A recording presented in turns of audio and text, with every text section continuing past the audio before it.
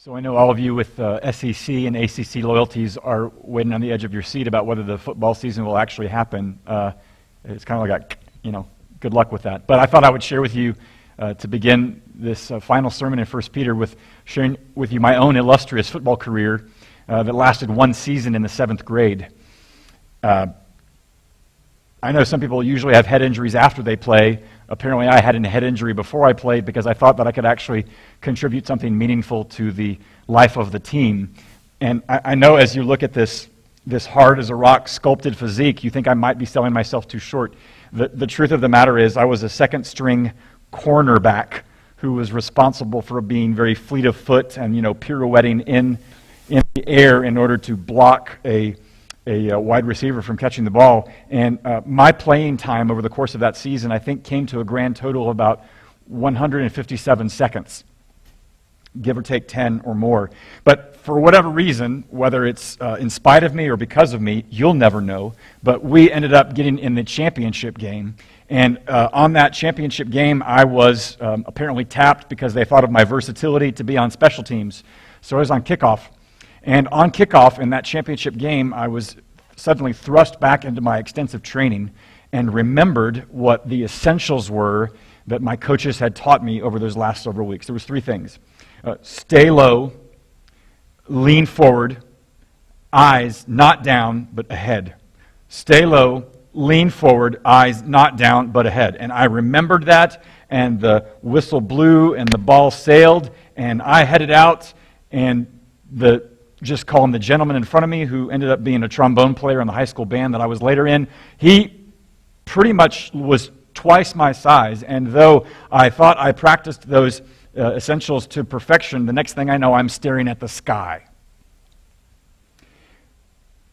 Despite my best efforts, I still knew, though, that was a crucial kind of stance that I would have to hold in order to do anything on that football field. And that, my friends, beloved, and anybody else that might be watching, is a metaphor for what Peter is out to say in the last words of his letter. He has said a lot about what anybody in that day and in many days would face simply by virtue of claiming Jesus as Lord. They'd be thought of as strange, they'd be seen as strange, they'd be treated as strange, and it would be a treacherous way for them to walk. And what Peter is out to tell us here in the last concluding words of this letter is, what are the marks of a stance in which you keep your feet in faith? What is this strange stance we must all adopt in order to navigate the perils, the temptations that are coming our way? Because something's coming for us. Something will always be targeting us. And the question is, how do we keep our feet? You stay low, you lean forward, and you keep your eyes not down, but ahead. That's an analogy for what it means. Let's hear what Peter really means in order to maintain that stance. So I wonder if you might lean in yourself and hear these concluding words of 1 Peter. Our central text for today can be found in 1 Peter chapter 5, verses 6 through 14. Humble yourselves, therefore, under the mighty hand of God, so that at the proper time he may exalt you, casting all your anxieties on him because he cares for you. Be sober-minded, be watchful. Your adversary the devil prowls around like a roaring lion, seeking someone to devour. Resist him, firm in your faith, knowing that the same kinds of suffering are being experienced by your brotherhood throughout the world. And after you have suffered a little while, the God of all grace, who has called you to his eternal glory in Christ, will himself restore, confirm, strengthen, and establish you. To him be the dominion forever and ever. Amen. By Silvanus, a faithful brother as I regard him, I have written briefly to you, exhorting and declaring that this is the true grace of God. Stand firm in it. She who is at Babylon, who is likewise chosen, sends you greetings, and so does Mark, my son. Greet one another with a kiss of love. Peace to all of you who are in Christ. This is God's word. Last week, Peter ended that passage by telling everybody that was listening to him, both those who would be shepherds of the church and anyone who would submit to their servant leadership, that they all, regardless of their station, had to clothe themselves with humility. And in that passage, it was what that meant was that you would entrust yourself to the Lord, entrust yourself to a faithful Creator, to believe that you belong to Him, and that could never change. He's picking up where he left off from last week by saying to us also, humble yourselves before you, let's see, how does he say it? Humble yourselves, therefore, under the mighty hand of God. He's saying you can't be a fathead. You have to stay low, if you will. You have to be humble. And therefore, to entrust yourself to a faithful Creator and believing that you belong to Him by His grace. Where he extends or elaborates on that question, elaborates on what it means to be humble, is he going to flesh out for us why. Why is it necessary to be humble, but also, and more importantly, how do we be humble? Why do we stay low? How do we stay low? The why of it is what he says there at the back half of the verse. Humble yourselves, therefore, under the mighty hand of God. Why? So that at the proper time He may exalt you. To call us to humility is not the Lord throwing His weight around and putting us under His thumb to ensure that we know that He is in charge. To stay low and to be humble and to do so because there is coming a day when He will exalt you. Implicit within that purpose, that why of being humble, is this notion. There will be days when you are defamed, when your reputation is compromised, when you are dismissed, when you are discarded, when you are brought low, and every fiber of your being will want to do one thing, and that is vindicate yourself. Rescue your reputation, whatever it might be. Prove to somebody, if not just yourself, that you do not deserve the sort of treatment that you've gotten. And yet in moments like that, as much as that desire is reasonable, it also might be an impossible effort. And so in that moment when you can't vindicate yourself, Peter is out to say, humble yourself. Refuse to take matters into your own hands and try to spend your whole life trying to vindicate yourself, and just believe this. There is coming a day when there will be a vindication. And therefore, you don't have to devote your life's project to proving to somebody that you're in the right. As Han said to Chewie, there'll be another time. That's what it means to trust yourself, to humble and trust yourself to the Lord, to humble yourself before Him. But the question is, how do you do that? Given the circumstances that He's speaking to, how do you do that? It's almost too succinct for its own good. How do you stay low? How do you humble yourself? He says, by casting your cares upon Him. Now that word cares is not really a word we use anymore. I don't say, look at my cares that I have. Oh, how many cares I am carrying with me. We might think of it more so as anxieties. Those thoughts that run through our heads, those different anticipations or possibilities that perturb us and that make us fret. He's saying, cast your anxieties, your besetting thoughts upon Him. Now, know any besetting thoughts these days? Know anybody with any? Have they multiplied in a season like this? It's quite possible. So what does it mean to cast those anxieties that as if they torment us? How do you do that? The word there for cast, it's used in one other place in the New Testament. And it's in that moment in the New Testament when Jesus is about to have his triumphal entry into Jerusalem, and they secure a donkey as he requested them to do so. And before they place him on the donkey, they take their cloaks and cast it upon the back of the burro, the back of the donkey, that donkey might carry their cloaks and carry the one whom they call Lord. The donkey carries it, they don't. To cast your cares is to take those anxieties, those things that beset you, and put them as if upon the Lord for Him to carry them, not you. Which is a wonderfully vivid image. But what does that mean? what does it mean to cast your anxieties upon him? It's not ignoring them. It's not pretending that they're not there. I mean, who's tried to do that and never succeeded? You can't. It's also not trying to dissipate them by shaming yourself into wondering why you're afraid. That only compounds the problem. It's not ignoring it. It's not shaming yourself. What is casting your cares? It's doing with your anxieties what you normally do with them and then doing something different. In the middle of our anxieties is this little question: what if? What if I this? What if she? What if it happens that? All of these what ifs. And the way in which our minds work and the way in which our bodies respond to those kinds of uncertainties, they bind us up, they wrap us up, and we're paralyzed by it. Those what-if questions hound us. And I think casting our cares is taking those what-if questions and instead trying to answer them with what's true questions, or what's true answers. It is answering the premises that we're riding on, the premises that give us a certain measure of anxiety, and answering those premises with certain promises that he's made.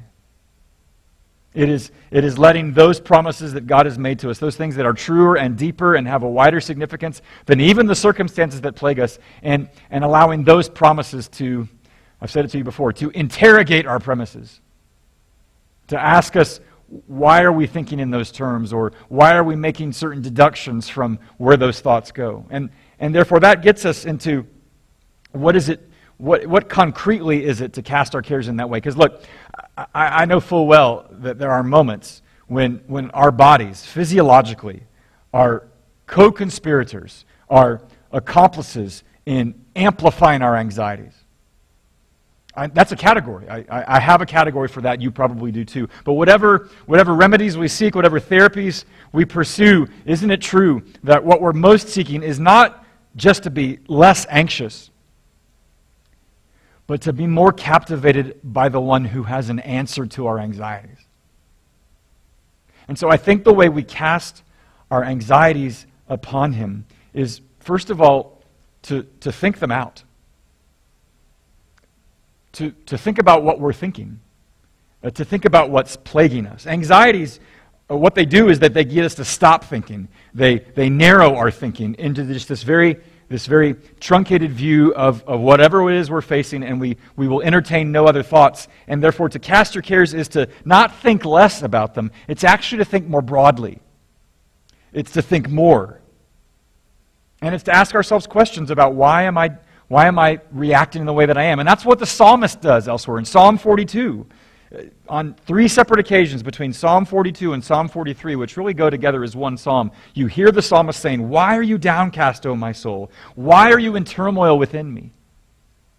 He's taking his mind, his heart in his hand, and he's asking the question, what is truer than any premises that are holding me captive to my fears? That's thinking them out. But I think casting our cares is, secondly, praying them through. When you voice what is most plaguing you to the Lord, when you are crying out to him and saying to him, "I cannot carry this, and yet I do not know how to release this," that is the most baby steps in trying to cast your anxieties upon him, by just praying it out, believing that he hears, believing that he acts. That's what it means to pray. So it's not just thinking it out, it's not just praying it through, but I think it's also about talking it over. You want to cast your anxieties in a way that is effective and that has potential for you. You got to talk it over rather than just sort of bottle it up. You have to sort of tease it out. There was a practice among the Quaker community. If ever you were plagued by anything that you couldn't make a decision over, or that you were just beset by any number of things, they would call you into this committee, and that committee was tasked with one thing, and that was only to ask you questions. And then as you began to hear your own voice and to hear their questions, they felt like you were able to hear from the Lord about what it was that was really at the bottom of everything, and more so what is true of him, that you're able to navigate these anxious thoughts. That, I think, are just 3 concrete ways to step forward in casting your anxieties upon him, to think it out, to pray it through, to talk it over. I don't know another way forward that can be productive. And The most important question, though, you need to ask yourself is this: why do that? Why cast your cares? Why do you think those three modes of casting would be effective? It's because of what Peter says about why you cast your cares. It's because, he says, because the Lord cares for you. Just sit with that. The God who is the one who cares for you.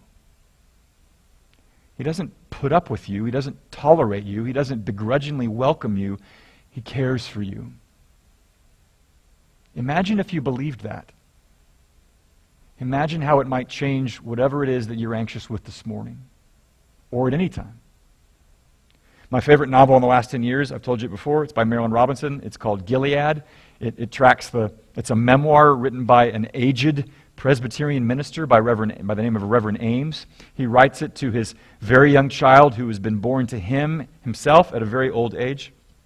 And he says at one point, about a third of the way through the novel, he says this: Calvin, because he's a Presbyterian minister, Calvin says somewhere that each of us is an actor on a stage and God is the audience. I do like Calvin's image because it suggests how God might actually enjoy us. I believe we think about that far too little. You ever think about that? Or is that just sort of a sign that you breeze down by the road and it's in your sort of subliminal messaging center, but you don't really grapple with it? We don't dare think about that too little if we want to cast our cares upon him. John Flavel was another Reformed minister of the 17th century. He lost 3 wives to death, the first of which was in childbirth, and he lost that child at the same time he lost his first wife. And in a book called Keeping the Heart, he wrote this: Christians have 2 kinds of goods, the goods of the throne and the goods of the footstool, immovables and movables. If God has secured those, never let me trouble over the loss of these. Indeed, if he had cut off his love, I had reason to be cast down, but this he has not done, nor can he do it. This is casting your cares. This is believing he cares for you, and that there are some things, no matter how much everything else can change, some things do not. Namely, his care for you. That is what it means to stay low. That is what it means to be humble. That is the necessary stance to keep your feet in the walk of a challenging faith. But there's a second thing that Peter tells us. There's a second aspect to this strange stance. It's not just about staying low. It's also about leaning forward. How do you keep your feet in a world that's so full of treachery and seduction and hatred and indifference? Peter is out to say to us that you keep your feet by sizing up him who is your greatest enemy. And that's why he says there in verse 8, be sober-minded, be watchful.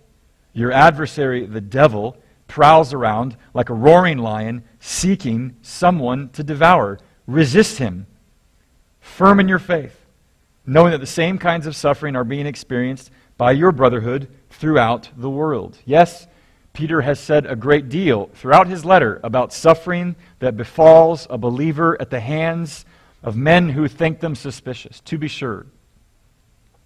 But what Peter is saying here is nothing more than what his buddy Paul says at the end of his letter to the church at Ephesus. For in that letter in Ephesians chapter 6, Paul says, "For we do not wrestle against flesh and blood, but against the rulers, against the authorities, against the cosmic powers over this present darkness, against the spiritual forces of evil in the heavenly places." What you and I are most against, what we are most up against, is not of this world. And the first thing we probably need to say before we say another word is a nod to those in the room or who might be listening who are thinking, did you really say the devil? And you said that out loud? Like you really believe that? Tell you what, just for the sake of argument, if you can imagine an intelligence that is behind the existence and the sustenance of all things, if you can even imagine that as a possibility, and it's a credible one, it's a plausible one, why can you not at the same time imagine an intelligence that might be opposed to all that? That doesn't prove anything about the existence of the devil, but at least makes it a plausible guess that if there's one behind all things, then there might be one who is also behind everything that's out to oppose all things. So even on the basis of that, what Peter is out to say to us by talking about resisting him who is the devil, he's not trying to invite us to adopt a frame in which we blame everything on the devil. We're not, and he doesn't either. But he is talking about resisting him. Not blaming him for everything, but resisting him. And the question is, what does it mean to resist him? To resist him is to reckon with what the devil most does and most wants. And to get that, you only have to back up and to figure out, how does Peter refer to the devil? He refers to him as his nom de plume. His word is the accuser. It's the idea of one from a court scene, a prosecuting attorney, the one who accuses, the one who is out to accuse God before you and accuse you before God. And he's really good at it. And you hear echoes of it as early as Genesis 3. You hear the serpent trying to create a distortion in the minds of Adam and Eve. Did God really say that you would die? Did he really say you couldn't eat of any of it? Oh, you won't surely die. He didn't really mean it. He's out to distort it. He's out to accuse God before you. And he's also out to accuse you before God. To be the one who whispers in the back of your head that you are worthless, that you are nothing, that you are degraded, that you are hopeless. Kind of like the way the white witch accuses Edmund before Aslan. That he owes, that he deserves nothing less than the worst.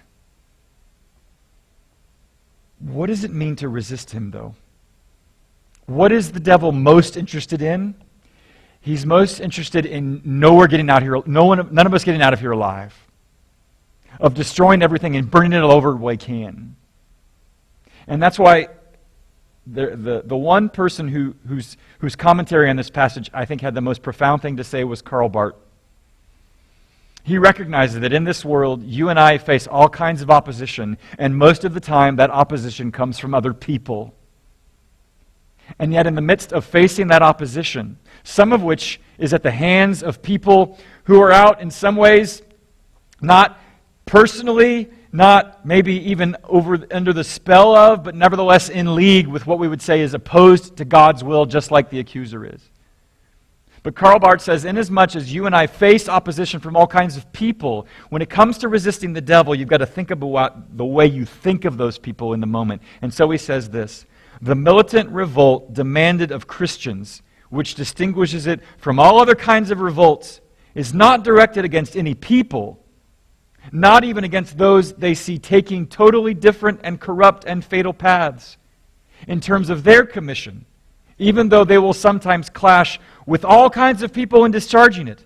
They rebel and fight for all men, even for those with whom they may clash. Did you hear that?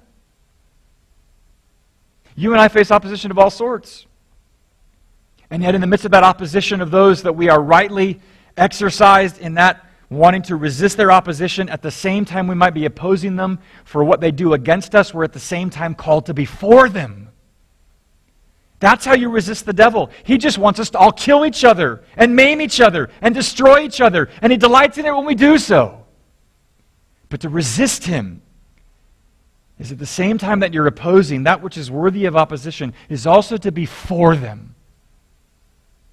Do I know how to do that? No. But can you imagine how it would change every single instance of opposition in your life? Whether it's coming to a marriage, whether it's coming into other people in the workplace, whether it means somebody with whom you have a political disagreement. At the same time you're opposing them, you have to be for them. And the only way, that's the only way you can resist the devil. Douglas Harink who also commented on this verse, said this: the devil will try to devour us not only through our inclinations toward pride, lust, envy, anger, and so on, but also more subtly through our very desires and actions for justice, good order, peace, and progress. Friends, the way you resist the devil, the way you lean forward, is to reckon that when you face opposition, those you are opposed to, you must also be for. You love your enemies and you pray for those who persecute you. Ever heard that before? Remember who you heard it from?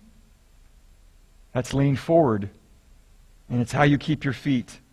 And it's the second part about what it means to keep this strange stance. But he leaves us one more. You don't just stay low. That's important. You can't just lean forward. That's also important. You've also got to keep your eyes not down, but ahead. Never down, always ahead. He's spoken of the anxieties within us. He's spoken of an adversary afoot. Now he wants to talk to us about the healing that is ahead. The glory that awaits. And the way he speaks to that is that Peter is acknowledging that they suffer.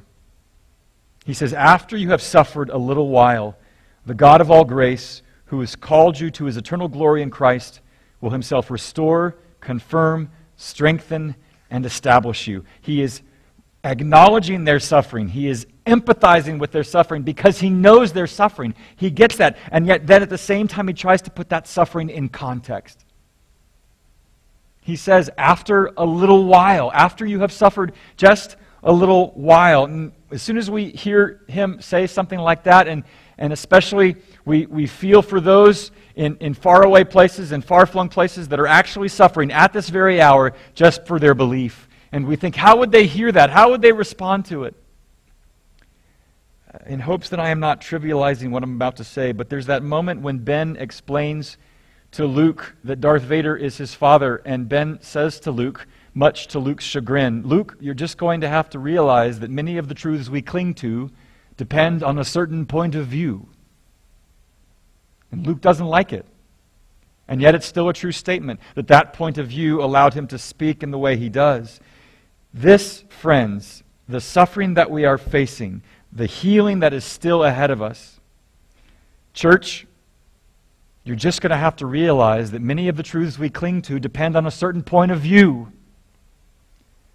And that certain point of view is that whatever suffering we face, in terms of its duration, but also in terms of the healing that will one day supplant it, a little while from that point of view is an appropriate characterization. It is the nature of our feeling. And you hear that, and I hear that, and you expect to hear that because it's a sermon and we're here on Sundays, and you expect to hear that from the Bible, and yet I also know at the same time, because I'm with you, how do I really trust that? Oh, I can hear it, I can recite it, I can even preach it, but how do I trust it? And more so, how do I rest in it? Because the only way I can trust in that idea that there is a healing ahead of me upon which I must somehow keep my eyes on it is to look with the eyes of faith. The only way I can rest in that belief is with help from the Holy Spirit. I can't screw up my courage and determination to believe that. I need assistance from outside myself at the same time that I'm trying to put my attention in that direction. How? It's not on the basis of what I see. It's not on the basis of what I see in you. It's not on the basis of what I see in myself. It's not on the basis of what I see in the way of progress or regress. My ability to trust and rest in that truth rests on one basis alone. And that is with the help of the Spirit and my eyes of faith on the one whose body was broken until he was risen. I have nowhere else to go in order to keep my eyes ahead in that way in order to maintain my footing in this stance. It's the only option before me. And therefore, whatever predicament you might find yourself in this day, whatever tears you might be shedding on this morning, whatever wish that you might hope that something would click, that everything would change, as much as I would long for those circumstances to change for you, can I promise that? Can I promise that? I can't promise that your circumstances will change. I can't promise that it will get better. And no one should, as much as we might long and even work unto that end. The way I come to trust and rest in that is to believe what has already happened